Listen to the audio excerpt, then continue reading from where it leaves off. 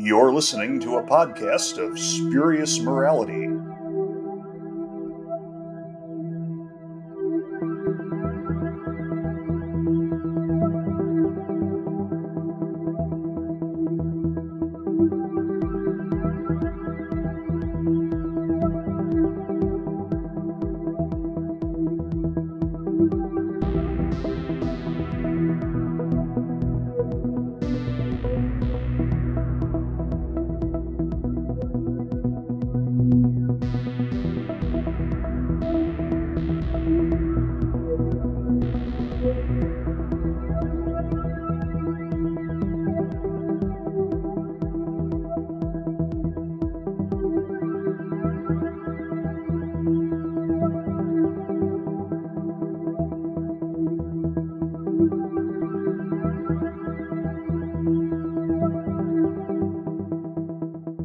Hello and welcome to a podcast of Spurious Morality. I'm Johnstone and I am joined this week by Jimmy. Hello. And I'm joined by Greg. Stevens! Is this you trying to say that you're the boss? If you want to interpret it that way, go right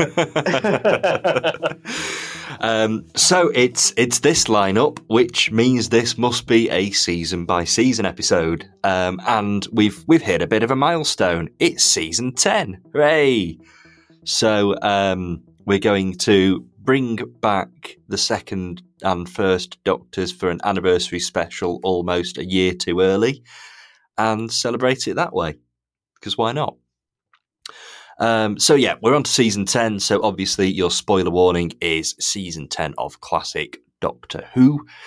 And I like this run. I think this is the strongest run since season 7. 8 and 9 talked about the ups and downs of both of them.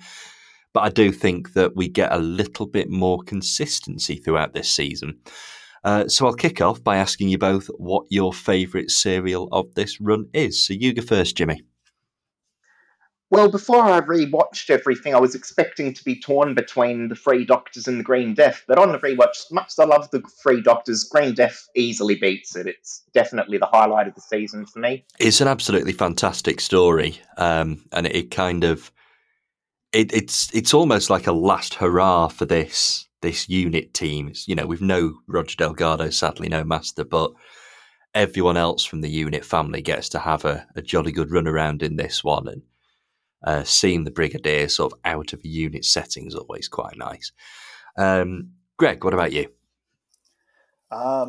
I agree with you that this season has more consistency to it, but I don't know if we agree on what kind of consistency that is. But that consistency is broken with The Green Death, which is easily the best story of the season. Like, there isn't even competition for it in my mind. It's excellent.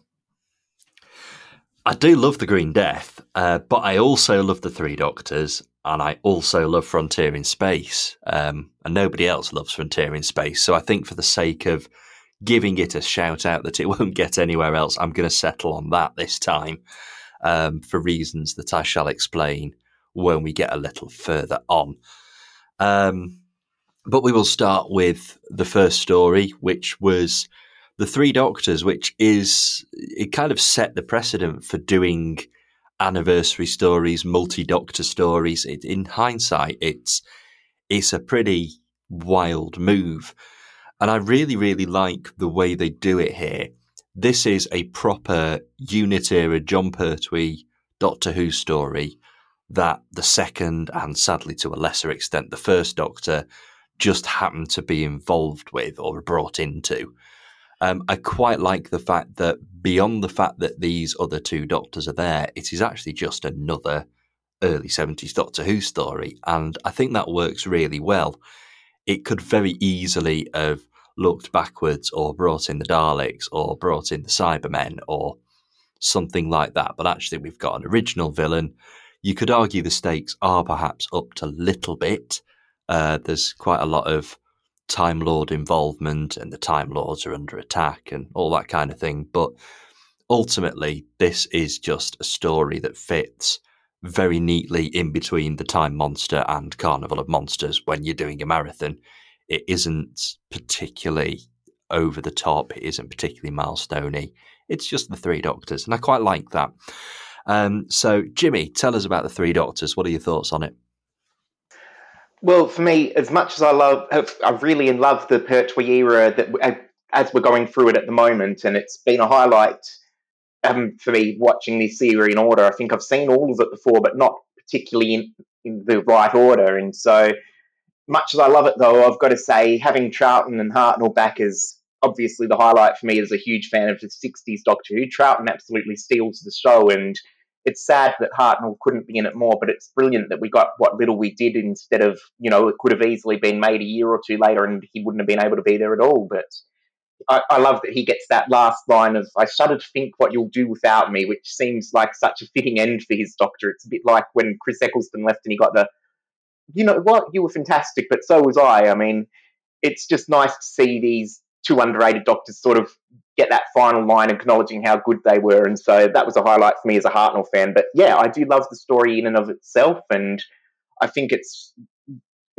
not the best of the season because obviously the Green Death, but it's brilliant.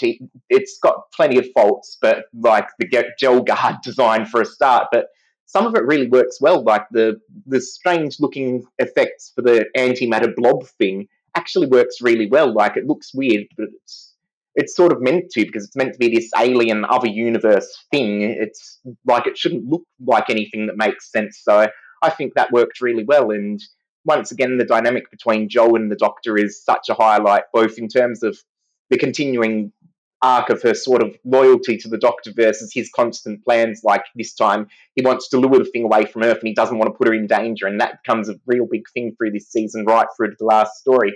And also, in terms of her dynamic with the Doctor, her dynamic with the second Doctor, I think even though you didn't really get much interaction between them, her and Troughton really clicked well. And they made such a great companion and Doctor combo together for the brief time that they were there. So that was nice. And yeah, other than that, you've got the whole Omega and the Time Lord history being developed, which is another thing that I really like. And Omega does get a bit hammy, and the mind monster thing that he fights Pertwee as looks a bit silly, but the concept is brilliant, and it's really well handled that they developed this character and developed this story with him.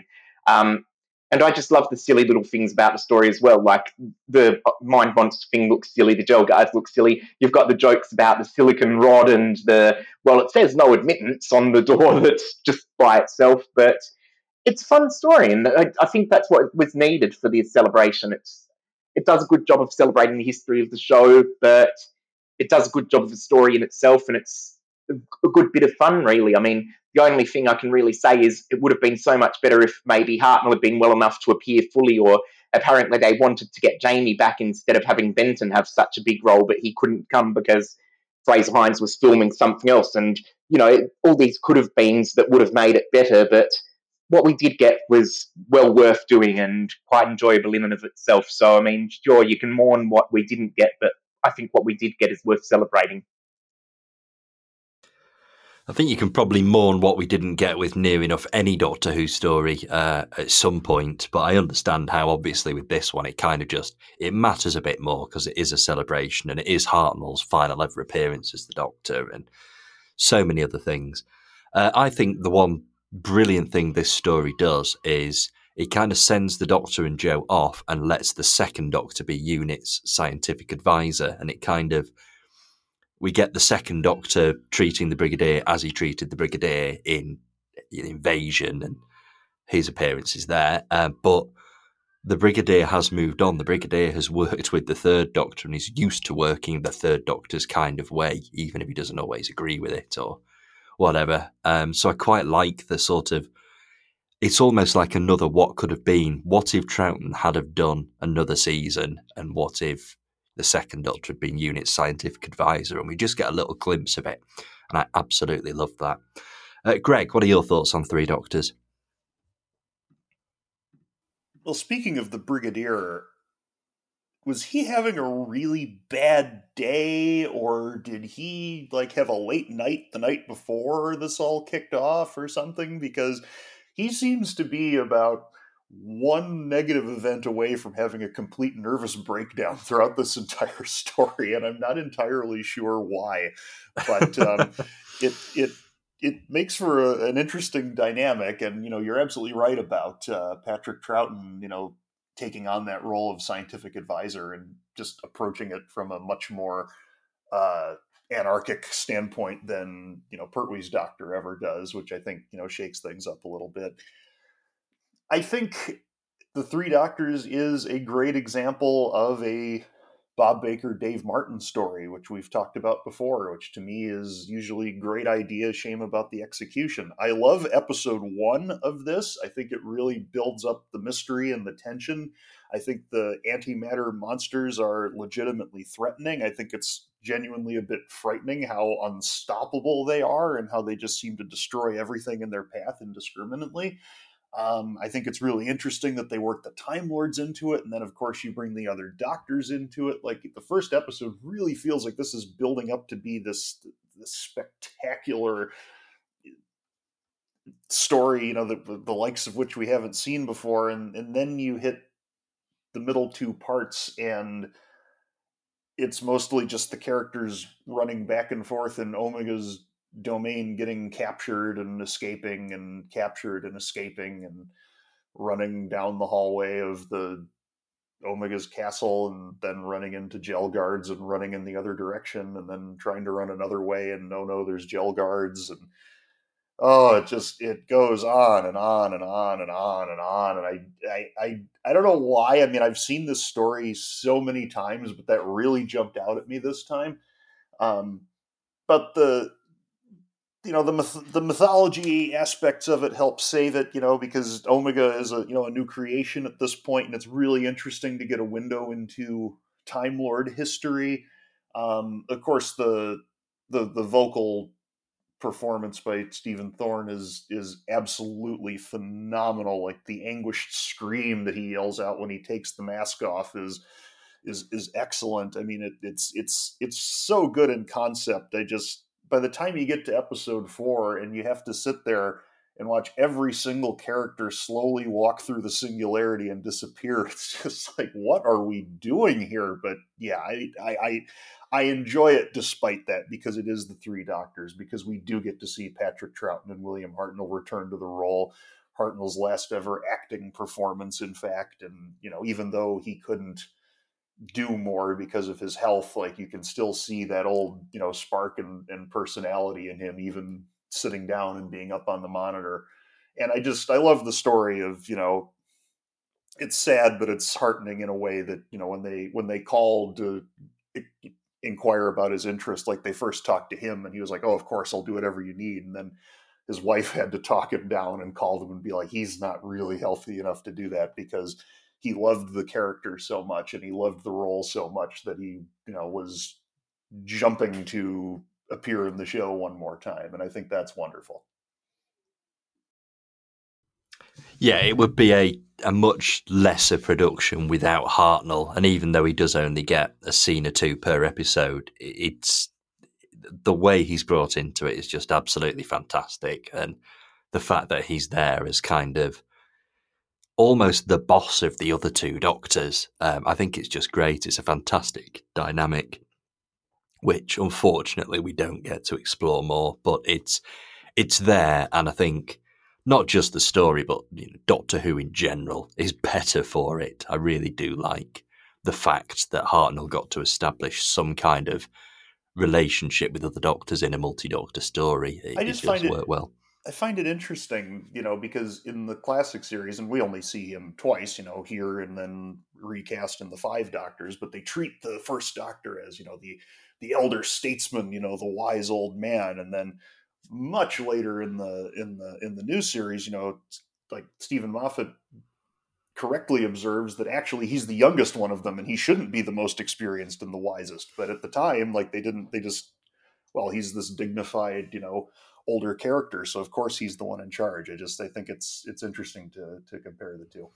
Well, that's kind of because the classic series sort of had a respect for him, whereas Stephen Moffat's portrayal obviously very clearly had no respect for the character or his history. So, there's that. I think it has been approached in many different ways, and I get that, yes, the first Doctor is actually the youngest.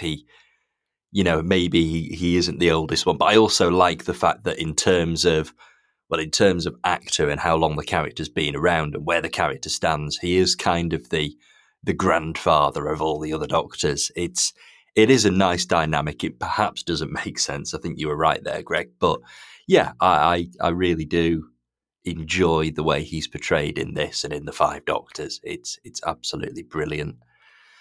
I think Three Doctors was one of the very, very first stories that I saw. So I really, really enjoy it. I've got an awful lot of time for it, but I think a lot of that is very genuine nostalgia. I'd just sort of discovered Doctor Who, and all of a sudden there was this story that had the first three Doctors in it all at the same time.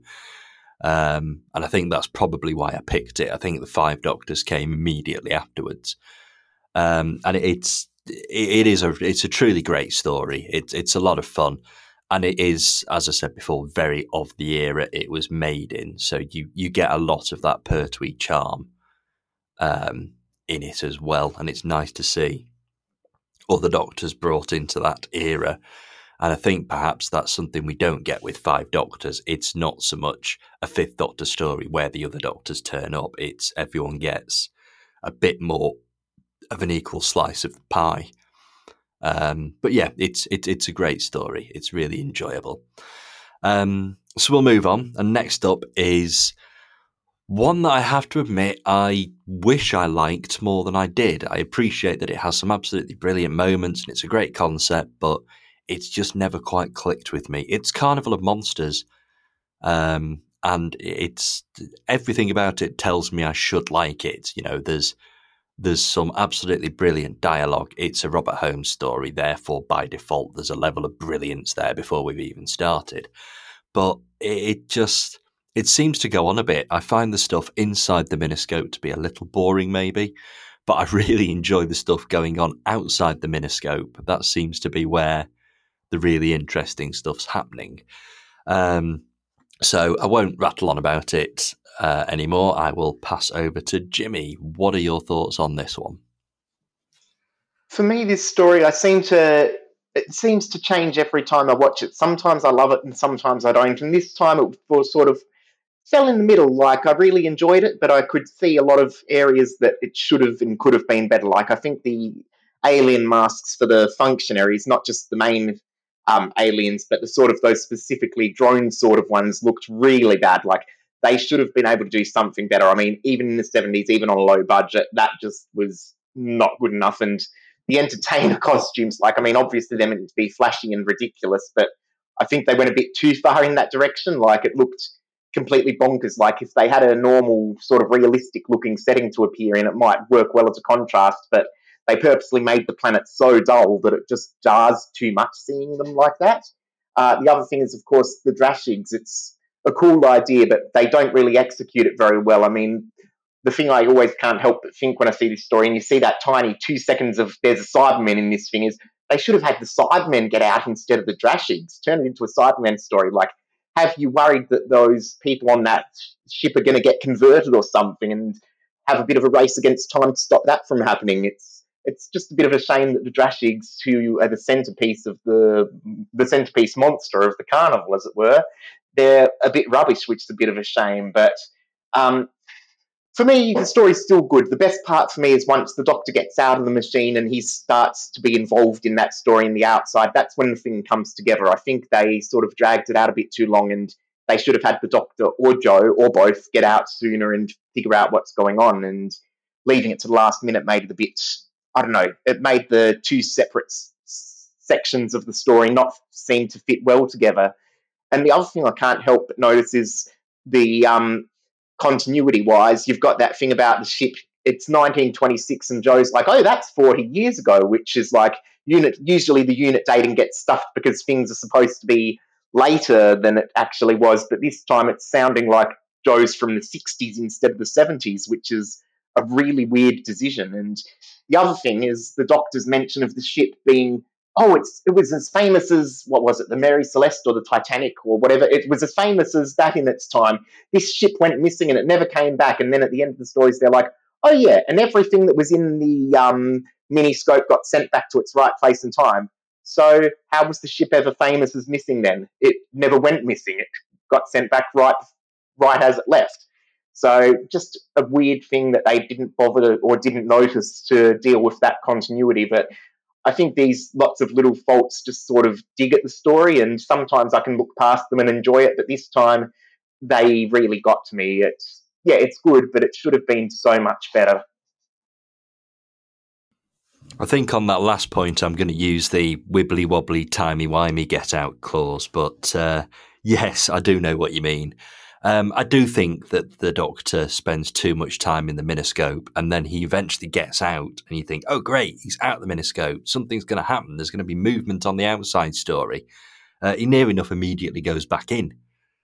And it's just, I really wish it had focused on the outside world a little bit more, but I fear for that to happen, this would have to turn into a 6-parter, and no, 4 parts of Carnival of Monsters is absolutely, definitely long enough. Thank you very much.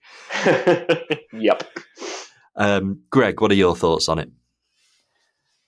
I'm in the same boat as both of you. I don't think it's a bad story. I mean, as you were saying, it's Robert Holmes, so there's always a baseline level of quality there. There's some interesting things. I mean, like Vorg and Sherna are fun characters, and the stuff on the ship, at least at the start, is interesting. But I think the problem is that, first of all, the world outside is defined as being dull and gray and boring. And I mean, while I see, what he's going for metaphorically there with the audience and with television and so on, it has the effect of making the story boring. It's very hard to pull off any kind of idea in which, like, something is defined as being bad or difficult to watch or boring or whatever, because even though that's sometimes the point, it's still bad or difficult to watch or boring. And the scenes outside of the miniscope are just absolutely dull. And then the ones inside the miniscope just go on for far too long. Like, it's a nice little mystery right at the start, like what's going on, why are the Doctor and Joe on this ship, like how's that related to the outside world? But then they, to this other planet rather. But then they explain it. They're in this thing and they're being watched, and it still goes on and on and on and on. And then they finally escape the ship, and it's like, all right, now something's going to happen. And then they climb around inside the miniscope for a while, and it's like, okay. And then they go to the world of the Drashigs, which is a really cool, they're one of the best looking alien monsters the show ever did. Like, they were really scary to me when I was a little kid. But again, like, that whole sequence is just, it doesn't add anything to the story. It's just like, well, here's a monster because we need something to be happening. And it's like, it doesn't have any like particular effect or meaning or anything. It just gives, some sort of motivation for them to run faster when they're going through the innards of the miniscope. And yeah, it's an ongoing theme in this season that the stories are just padded out to a ridiculous extent. And that's true of the 2 4-parters. So we're about to get into the 6-parters, and it doesn't improve until the end, unfortunately. But I don't want to sound like I'm slamming this story, because again, like, there are a lot of good lines, like there are some really interesting concepts, like the themes of it are pointed and interesting. Like it's clearly written by an intelligent, talented scriptwriter, but the execution. I quite like the sort of world building that goes on in this one. It's it's the planet called Interminor. I can never remember, but it feels like a genuine functioning society, and I like the sort of comedy bureaucrat characters that it produces, and it really does feel like this is taking place in a galaxy. It's not just some little settlement or some little society. This is an entire alien world, and it does feel like an entire alien world, even though it's only a couple of dodgy, even by the standards of the time, looking sets. It feels like there's an awful lot more that this story could pick apart and focus on, and maybe its focus is actually in the wrong area. I'm less interested in the miniscope than I am the sort of world that's going on around it. And because it was done on one or two sets, it does come across as a bit boring. It's not amazing and action-packed as you'd want something like that to be. But I definitely think there was actually more of untapped potential there than there is through the miniscope part of the story. The Drashigs were great, though. Yeah, they were excellent monsters. I kind of latched on to what Jimmy was saying. It would have been great if it was a Cyberman story or an Ogron story or just something like that. But I do like the fact that this story, one thing it does do is successfully realise another alien monster. That's sort of quite an achievement, really. And I think the Hooniverse is better because of Drashigs than it would be without them. And they've popped up in Big Finish a couple of times, and they've been used fairly effectively there. So yeah, I'm glad we have Drashigs. And as Greg said, they do look fantastic. They are very well realised in a story where it's fair to say not much else is, really. We'll head on to the next story. So Frontier in Space. I feel as though I might have to do a bit of defending here. It is slow. It goes on. It's capture, escape, capture, escape, capture, escape. But similar to Carnival of Monsters, actually, there is a lot of world building. There is quite a bit of tension tension to be found in the story of the building tension between the humans and the Draconians. And I quite like that Draconians, they feel like a properly realised society. They're not villains, they're just aliens that inhabit the same universe and are sort of on speaking terms with humans in the future. I like the fact that Earth is sort of portrayed in a certain way, and that, there's a president and that it is sort of the seat of what feels like this big galactic empire. It feels like a really immersive setting. And it's because it's a good old-fashioned space opera, and there is a lot of travelling. There is a lot of travelling about by spaceship. I feel as though we do get to see quite a bit of this universe. It feels big. It feels epic. It also feels quite slow. But that slowness is kind of eased up a bit by the appearance of the Master halfway through the story. Suddenly the dynamic changes and it's going somewhere else. And the same happens in the final episodes when the Daleks make their appearance. It's only a bit of a cameo. It's only really setting up Planet of the Daleks, and you could actually argue that this is part 1 to 6 of a 12-part story. So yeah, it's flawed, but I do find an awful lot in Frontier in Space to enjoy. But I am now looking forward to hearing you two rip the living daylights out of it. Jimmy, you go first. I obviously don't like it as much as you do, but I don't think it's as bad as a lot of fandom do say it is. I think the hardest part of it is that it does feel a bit dragging and boring early on before the Master comes in, but I think Delgado does such an amazing job for his final story that he just brings it to life and makes it so much better.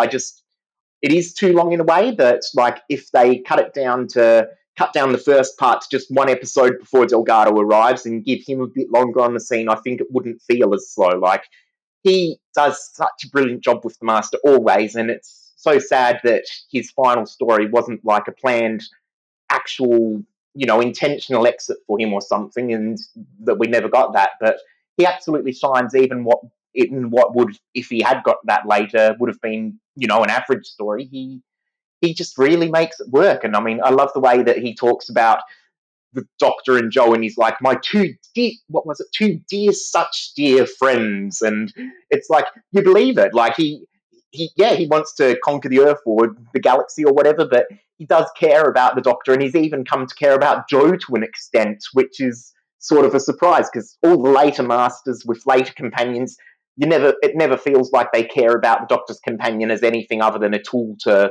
hurt the Doctor or get in the Doctor's way. But with Jo and Delgado's Master, it really seems like there's an actual chemistry and a dynamic there, and that's something I love about the two of them together. And yeah, he absolutely lights up the story, and especially that scene where he's telling one of the Ogrons something about, well, no ship would ever go this way, and the Ogron's like, we're going this way, and he just flies into a rage. I know that you. It's brilliant to see him sort of unravel a bit, because usually he's so calm and collected when he's playing the role. It just brings the story such a good highlight when he's just, what are you talking about, to the Ogron? Just, it's so good. And I think the best thing for me about the story, well, no, sorry, two things to go.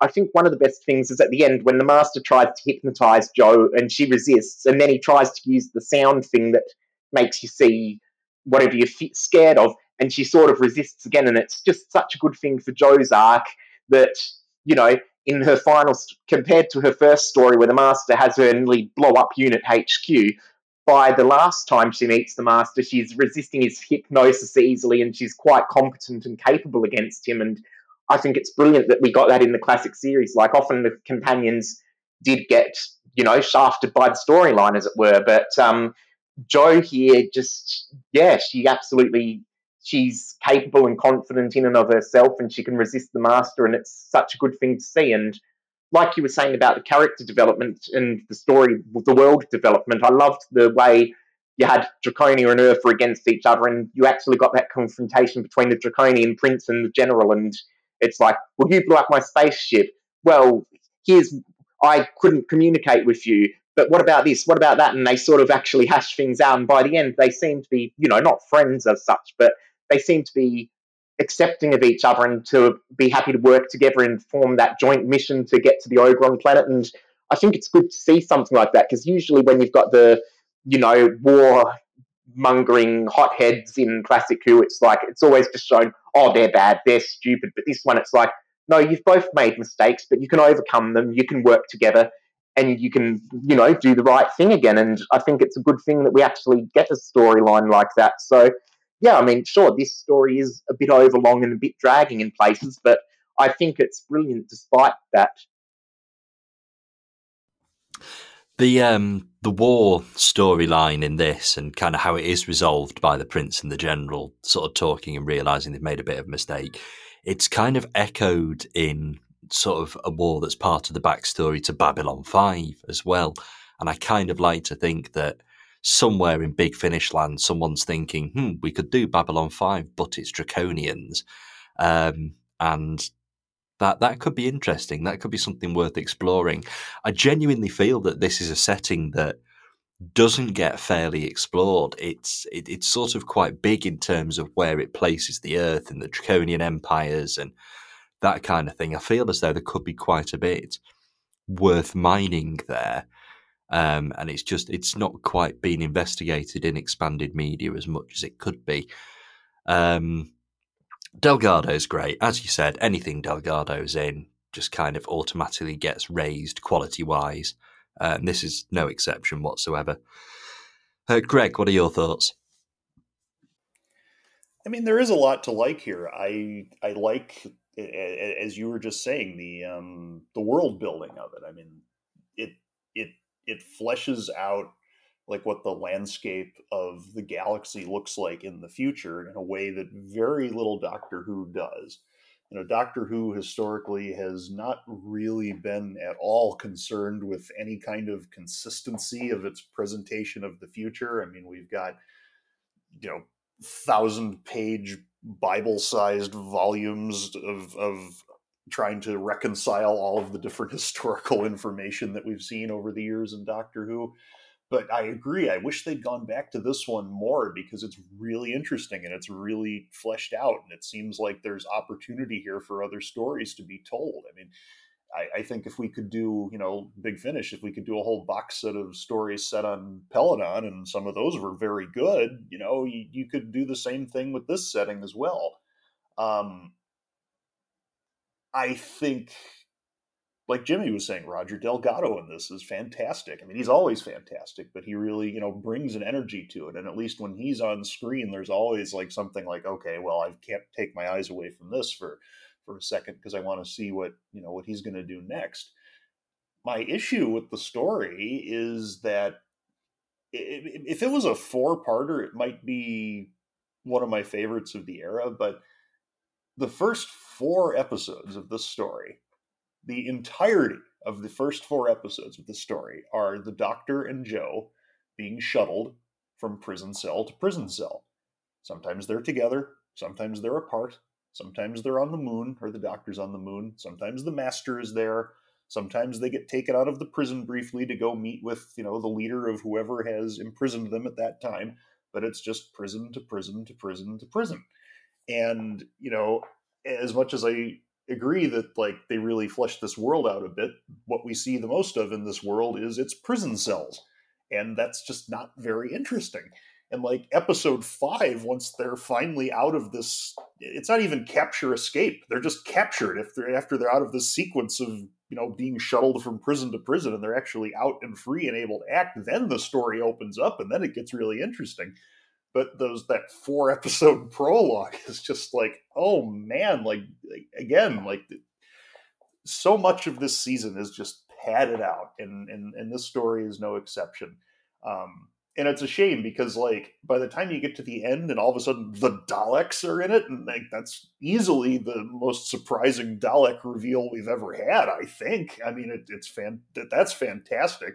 I love Delgado like just having no respect for the Daleks at all, like doing a mocking Dalek voice, calling them stupid tin boxes. Like I love that. I think it works really well. I wish that the following story had actually like been in the same setting as this one instead of being its own weird, almost unrelated thing. But we'll get to that. Yeah, Frontier in Space. It's again, if you could just lop off 2 of the episodes from the beginning, I think you could have a close to a classic. But man, it's tough to get through that first hour and a half. I mean, we've talked about 6-parters before, and yeah, I don't think there's a single one in the Pertwee era that doesn't feel padded in some way. Which, when you think about season 7 and its 7-parters, a lot of them are actually quite fast moving, and they go from place to place. Sometimes metaphorically, sometimes literally.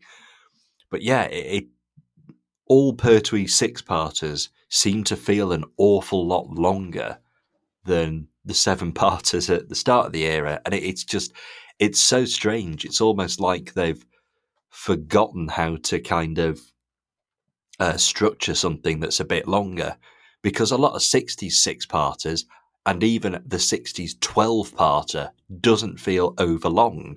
It doesn't feel like it doesn't deserve that runtime. And the war games we talked about, it's 10 parts that just absolutely fly by. It's no matter how much I will defend Frontier in Space, I can't overlook the fact that it is horrendously slow. It does not move an inch for, you're quite right, it doesn't move an inch for 4 episodes. But yeah, its story lengths are really a problem at this point. I have to admit, I do think it's a problem that gets somewhat slightly improved on during season 11, which is obviously the next one we're going to talk about. I think season 11's 6-parters perhaps have something a little more to offer than 8, 9, and 10s. But yeah, it's fair to say now that there's no denying it. As we're going through all of this chronologically, Pertwee 6-parters are a problem. So let's talk about another one, Planet of the Daleks.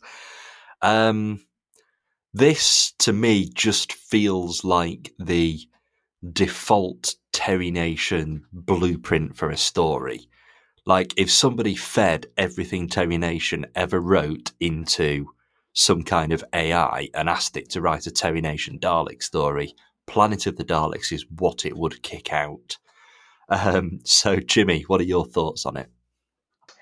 Yeah, it's definitely the low light of the season. It's, as you say, very generic and churned out, and I'd have to agree with all that. It's I've made a lot less dot points to talk about with it than any other story in the season. Over half of them are quibbles with weird mistakes and stuff with the plot.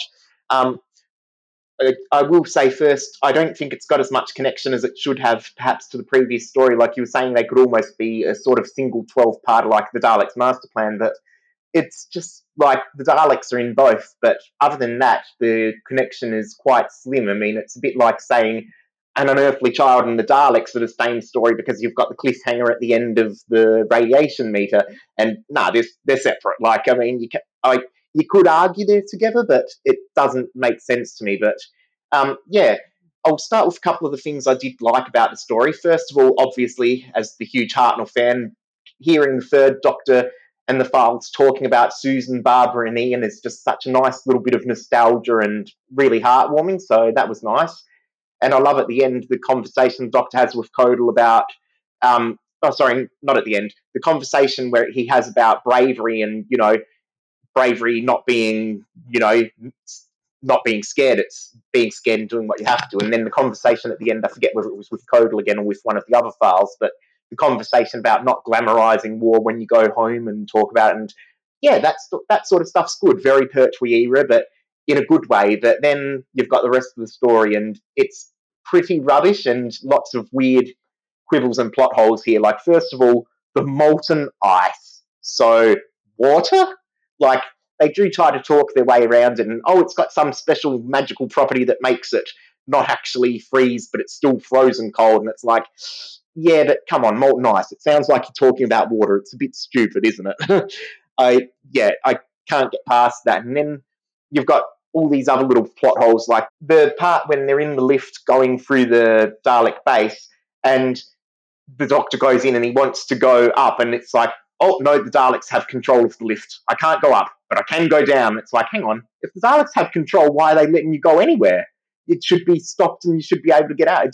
It's like, where's the logic in, oh, the Daleks have control. We can't go up, but we can go down. And then the bit where they're flying up in the hot air balloon sort of thing through the thermal vents or whatever, it's just weird that the Daleks don't think, oh yeah, turn off the air and let the Doctor and the files fall back down and splatter. I mean, it's just weird that no one thinks of this. And then you've got the bacteria. The Daleks have this huge plot point of, we're immunizing every single Dalek and every single slave worker against the bacteria. And then one of the Spirons goes in and releases the bacteria in the room, and it's like, no, we can't let it out. You've already vaccinated your entire staff. Why can't you let it out? Like, wasn't that the whole point of it, to let it out? It's just, yeah, really terribly written, full of plot holes. It's weird that no one picked it up or no one did anything about it. It's just, yeah, so much stupid mistakes and stupid logic. It's just a shame. Otherwise, this season is really brilliant throughout, but this story is the one that really lets everything down, I think. You do wonder if they perhaps under-edited Terry Nation, because at that point he should have been considered the safest pair of hands there is. He was by far the most successful writer working on Doctor Who at this point. Like you imagine they just thought, oh well, Terry's doing a Dalek story. He knows them better than anybody. Let's just let him get on with it. Maybe that's where all of this comes from. But I agree, it's an incredibly clunkily written story, and it is a real throwback to earlier 60s Doctor Who, because Terry Nation is still writing for the same show he wrote for when he wrote the original Dalek story, whereas everybody else has moved on for 10 years. Yeah. Greg, your go. That is exactly how I would describe it. It's Terry Nation, like, not realizing that the show has moved on from where it was when he first wrote for it back in the early 60s. It's written in that old, very serialized kind of Flash Gordon style that Terry Nation was fond of. The The characters are all the finest cliches. Um, it, there's it's 6 parts, but there's really not much particularly interesting that happens. Like I kind of like the idea of the Doctor getting trapped in the TARDIS and having his own machine like potentially become his tomb. Like that's kind of interesting, but then it kind of just begs the question of like if the TARDIS is so big inside, why did he run out of air after like 5 minutes? And how is that little thing of like 2 oxygen tanks or 3 oxygen tanks going to supply? Even if it was working, how is that going to keep him alive for more than like 10 minutes? I I think the best way to express how I feel about this story is to explain how I first saw it as a kid. Growing up in the U.S. in the '80s, Doctor Who in Chicago was shown in the omnibus format on our public television station. So we didn't get the individual 25-minute parts. We got just the whole thing presented in one chunk with all the credits and all the cliffhanger reprises edited out. So a 4-part story would be about 90 minutes long. 6-part story would usually be divided into 2 parts for airing. They'd show the first 3 and then the last 3. But the one thing my local station did not do is they did not show black and white Doctor Who episodes. They only showed the color episodes. So I didn't see any of the Hartnell or Troughton eras for a long time, which, by the way, was why I liked the 3 Doctors so much, because I actually got to see William Hartnell and Patrick Troughton, which I hadn't been able to do outside of that and the 5 Doctors. And they just wouldn't show any black and white. And of course, back in the time, a lot of the Pertwee era only existed in black and white. So, I didn't see a lot of season 7 and season 8. And then for a long time, episode 3 of Planet of the Daleks was only in black and white. 1, 2, 4, 5, 6 were in color, but episode 3, black and white. And so, sticking with their policy, my local station showed Planet of the Daleks with episode 3 just edited out. It just wasn't there. It went from the end of episode 2 just straight into the start of episode 4 and didn't make any mention of it whatsoever.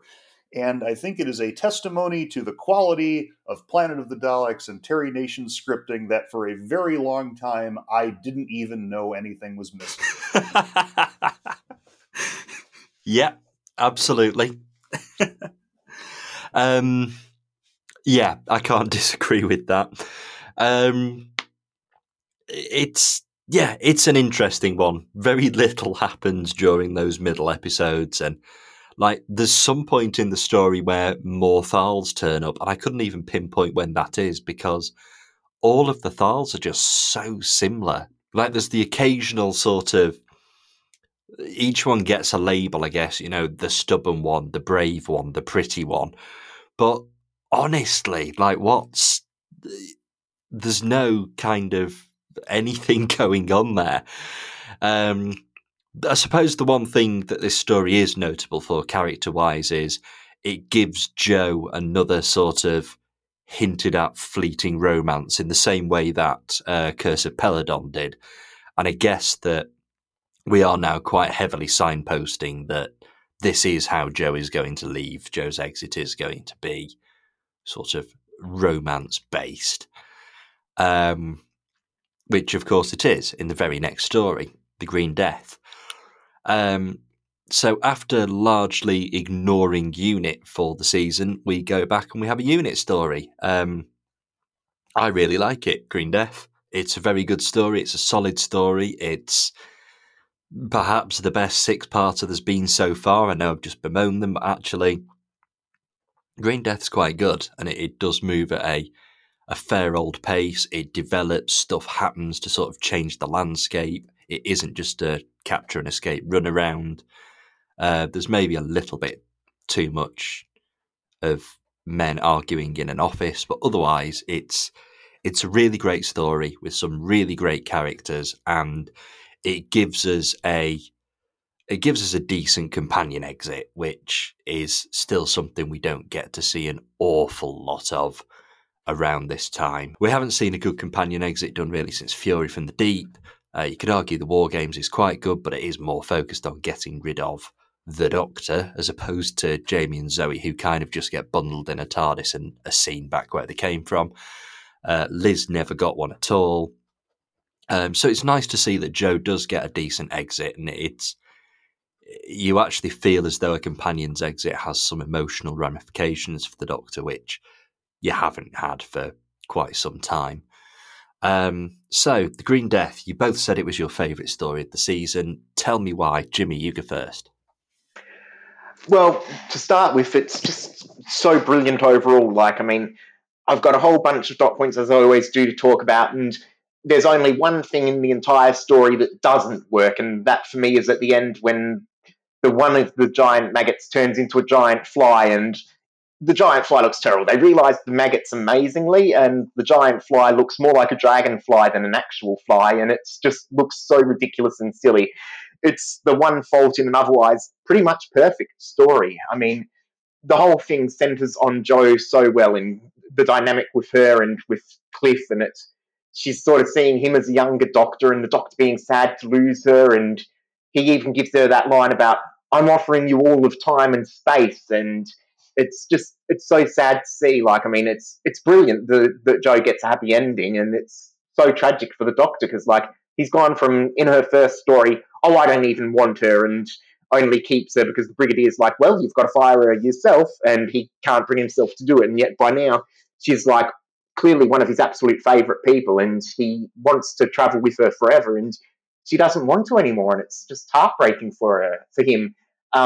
It's such a brilliant story as well, but I think the dynamic between the Doctor and Jo and Cliff, and the Doctor and Cliff is just what really makes it great. But yeah, you've got the rest of the story. You've got the brilliant environmental message, which could still be done today and be relevant. And then you've got the whole, everything with Jo, and the fledgling flies the coop, and the Doctor sees her as a sort of assistant, but she almost maybe is implied to want the romance thing because of the Cliff dynamic. And then you've got the Doctor finally getting to Metabelius, and you get that a bit of a silly runaround of, just no dialogue, just him running back and forth and being attacked by the monsters. But it's nice to see him finally get there, and it's nice that the plot points gets revisited in the next season. And just the dynamic again with the Doctor and Professor Jones, and even though he's obviously never met him before, he's also very highly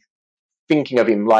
When he gets that line about, oh, you were brilliant for your age. Oh, and then correcting himself to explain the age you live in. And it's just so good. And the Doctor being even jealous at points, like that bit where Joe's sitting up waiting for Cliff, and the Doctor just immediately is like, Cliff, and just starts distracting him with all sorts of nonsense to get him away from Jo, and really comes across as jealous. And again, the Doctor's disguises are hilarious as well. Maybe hilarious is going a bit far, but it's very funny, especially Yates's reaction to the washerwoman disguise, and them sort of taking out of each other a bit. And Stevens' boss is such a great villain and such an interesting idea, and the way he sort of goes a bit nuts after he tries to control the Doctor and he couldn't do it, and you get that whole dialogue about freedom from freedom, and I just think it's such a well-handled story. And you get to the end, and then you get that really everyone's happy, cheery party ending. Joe's getting married, and the Doctor just, sculls his wine in one sip and turns and buggers off while everyone else is still enjoying themselves. It's just sad to see him just wander off and all depressed, and at the end of such a optimistic ending, and you see him just heartbroken, and it's really a tragic ending for him and for this whole 3-season long era that they've had together. It's just, I think they handled everything apart from that fly really well in this story. It's brilliant. I think that The Green Death kind of lives and dies on the fact that Professor Jones, Cliff, is such a great character, instantly likeable, and a lot of the tension in the final few episodes is brought about by the fact that he's been bitten by a maggot. He's suffering from this condition that's already killed a fair few characters in the serial, and you really care about him. Like, he's a character that popped up at the start of the story. You really want him to live. It really matters. And it's because you've kind of followed Jo through that process of coming to like him in quite a short space of time. I think it works really well. I think it's excellently done. Personally, I'd have quite liked him to have been introduced earlier in the season, maybe doing some work for UNIT or whatever, and we could actually have seen his and Joe's relationship blossom a little bit on the Earth-based stories. But that's not how telly was made back then. It's never going to happen. Greg, what are your thoughts on it? I agree with Jimmy. I mean, I think the story is pretty much brilliant. And like you were saying too, it's maybe the best Pertwee six-parter. I mean, it would be this or Mind of Evil for me. But as I've been watching, these 4 seasons of John Pertwee, and after having 3 consecutive stories set away from Earth and away from Unit, like to come back to Unit in this story just feels right. It feels like natural. It feels like returning home. Like when the story opens, like the doctor's just there, like still working for Unit. Like there's no explanation that like, oh, I've just decided to stop by for a while before going back to explore the universe. Like it's just like this is where he's supposed to be. And I think Pertwee stories in space just don't really work very well. And I don't know if that's a consequence of, the start of the era being exclusively on Earth, or if it's the writers never really getting their heads around how to do like more pure outer space sci-fi stories or what. But Pertwee on Earth just works so much better. And you can really see it in this story because, for one thing, you've got, the more expansive cast. And while unfortunately you don't have Roger Delgado, like this story recognizes that, not only are the Doctor and Joe like, principal characters, like so's the Brigadier, so's Benton, and so's Yates. And they all have significant parts to play in this story. And that's, when you've got 5 characters who you can move around and do things with, it can make a 6-parter be a lot more impactful and a lot more eventful because you can spread them out over the setting and have everyone getting into different types of trouble. Like bringing Yates in as the man from the Ministry is a great idea because he hasn't been in the story up until that point. And after Richard Franklin wasn't in the 3 Doctors either, you think, oh, were we just done with Yates? And then, oh no, there he is, and now he's got a whole subplot to deal with. Yeah, the maggots look fantastic. The plot, the plot is so like environmentally conscious. Boss is such a cool villain, and like I love that the story never loses sight of the fact that Boss is a computer program. Like even as it has the suave megalomaniacal voice, like no, it's still a computer, and the Doctor can still trick it like he could any other machine. And yeah, I mean, as a final episode for Joe, I mean, for me, in terms of up until this point, in terms of a companion departure story, it's this or Dalek Invasion of Earth for me as the best ones. Like, I mean, I love the way the chase ends. We talked about it quite a bit, but I think the difference between this and the chase is that, the chase, like when Barbara and Ian decide to leave, we kind of understand that they've been wanting to get home, throughout their entire tenure on the TARDIS. Like most of the chase is not like thematically setting up that they're about to leave. It's just at the end they finally have their opportunity to get home and they take it. Dalek Invasion of Earth, on the other hand, like actually goes out of its way to set up a little bit of the relationship between Susan and David.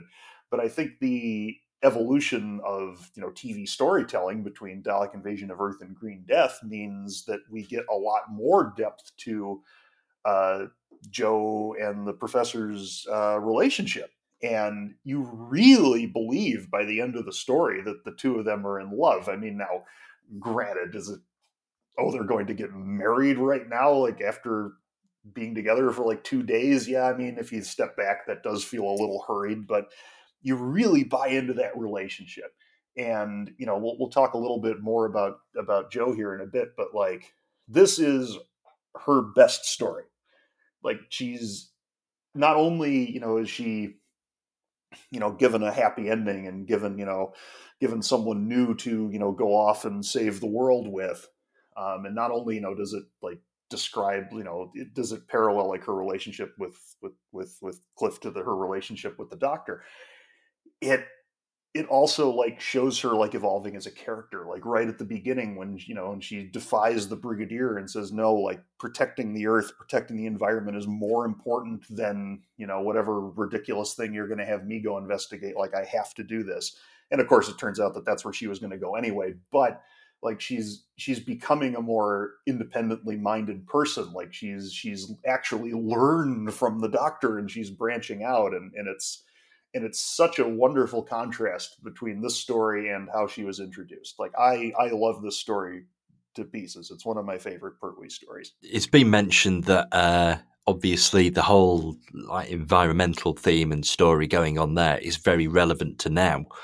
But actually, when you think about it, arguably Boss has become more relevant in the last year or so than it ever has been in the past. The whole idea of sort of being led by AI and that kind of thing. And, we're in an age now where there's a huge debate over AI and whether it's a good thing and what should its limitations be in terms of art and music and all that kind of thing. It's are we really that far off a company sort of letting a computer make every single business related decision? And is it possible that the ethics of that could get shaky? I think the idea of Boss is very, very, very 2023, and I think that it's a rare example of Doctor Who really getting the future right. Um, it's just quite an interesting thought. It's an excellent story, and it really does set up Joe's exit very, very well. And I'm kind of glad that we do get a good Pertwee companion exit. It's a shame that we never really got a goodbye between the Doctor and Liz, and obviously Sarah Jane outlasts the third Doctor, and you could argue she's better known as a fourth Doctor companion. It's good to get that proper sort of Doctor companion parting during the Pertwee era. So we'll just, before we disappear, we'll just sort of very quickly talk about Jo. I think she's gone through a huge development over the course of the 3 series that we've spent with her. I think that her relationship with the Doctor has always been a delight to watch, although he was absolutely rotten to her in season 8. We've talked about this before. And I suppose watching through it, it does feel like that kind of settles and their relationship does develop, and there's no big specific storyline about it. It's never really building up to anything. It's just they get to know each other better and they become better friends. And I really, really like that. So just quickly before we disappear, talk to us about Jo Grant now she's leaving us, Jimmy. I think it's brilliant how much character development she got, as you say, through her time. Like going from her first story and being, easily hypnotized, nearly blowing up unit. The Doctor doesn't even want her there. And then 3 years later, you've got, this highly competent and capable woman who does her own thing and is willing to strike out on her own and say no to the Brigadier and the Doctor at the start of the story, that she wants to do her own thing. And everyone cares about her, and she's so, such an intrinsic part of the era that it feels like, how are they going to go on without her? I think watching the stories all in order has really helped me with her. I always used to think I love Jo, but I think, I thought that she was a bit overrated. Like, I did love her, but I thought, both Liz and Sarah Jane work better with the Doctor, the third Doctor. And while I still do think Liz was underrated and should have got a better exit and was pretty great, and I do think I'm one of the rare people who thinks Sarah Jane worked better with Pertwee's Doctor than with Tom's as a character. Obviously, better chemistry with Tom, but as a character, I thought she worked better with the third Doctor. But seeing all Jo's stories in order, it's like she's the third Doctor companion. She really makes his era what it is. It's between her and as Jo and Delgado as the Master and all the unit crew. It's just such a, they say the unit family, and it really is. And it's sad to see a part of that family go. Jo is absolutely one of the best companions there is, and it's brilliant to watch her develop and change over her time in the show. And come to such a brilliant conclusion in the end. Yeah, absolutely. It's arguably one of the most developed doctor-companion relationships at all, and it's great how it's kind of there's no plan there. I don't get the impression that there was ever this, oh well, the Doctor's going to be a bit sort of hostile to her during her first series, but then after that relationship will develop and they'll become best friends. None of that was there. It just happened very organically, and I think that's why it works so well. Greg, what about you?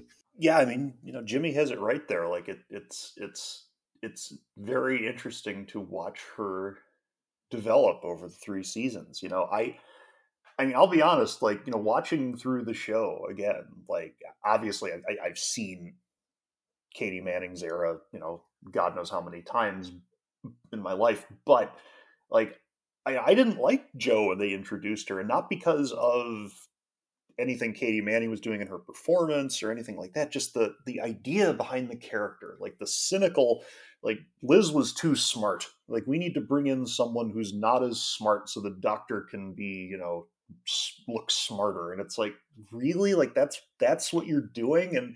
And they really play that up, like in Jo's first season, is that she's, she's kind of dopey sometimes. Like, she doesn't know what she's doing and she makes stupid mistakes. And it's like, and she, gets into trouble really easily, and she needs the Doctor. It's just like, I don't. Why are we going back to this like damsel in distress sort of characterization when we just had like this brilliant scientist? But thankfully, they figured out that was not good, and they developed Jo over the subsequent couple of seasons. And by the end, I mean, she's a great character. Like, she has a wonderful relationship with the Doctor, both on screen and, I know John Pertwee and Katie Manning were very close, and you can see it on screen. Like, they have just this wonderful, like, this wonderful on-screen chemistry together, and you can see that these two people just really like each other and really like being in each other's presence, and it comes through in the writing and in the performances. Like, she really turns into a definitive companion by the end. And like I was saying, by Green Death, she gets, again, maybe the best departure episode of the entire classic series. Like, really, like she's treated so well by the story. And it's just like, man, like, if we had done this from the beginning, like, I would put her up in the, maybe she could be in the conversation for me for the best companion of all time. But because of that first season and the way that they treated the character, like, I have a hard time making that argument. But man, like, by the end, like, yeah, I mean, I agree. She's the definitive companion of this era. Like, it's really a shame to see her go. Like, it's genuinely emotional seeing her leave. And I do particularly like that now Big Finish are obviously doing this sort of run of adventures with an older Jo. She meets the Doctor not that far after this for him, but for her it is 50 years later. It is Jo Grant of the present day, and Jo Jones, I should say. And I quite like that that's being explored, and I quite like that, he does get more time with Jo. She just kind of experiences it the long way round. It's a run I'm looking forward to kind of there being more of. We have the first 3 stories so far, and it's sort of beautifully handled the death of Cliff, and obviously, sadly, the death of Stuart Bevan. And it really feels like it could go on to be something quite special. And I've heard people say that maybe it cheapens this ending, maybe it cheapens it. I don't think it does at all. I think it works sort of quite nicely that actually Jo does get to meet her Doctor again, and her Doctor gets to meet her again. But we'll leave it on that note. We'll be back in the not too distant future for season 11, where things change quite a lot.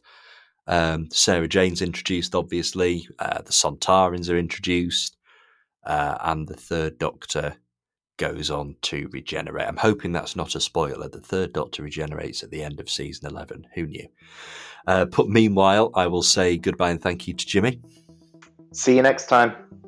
And I will say goodbye and thank you to Greg. It's been fun. We'll see you next time. We'll be back very soon with more Spodcasting. Goodbye now.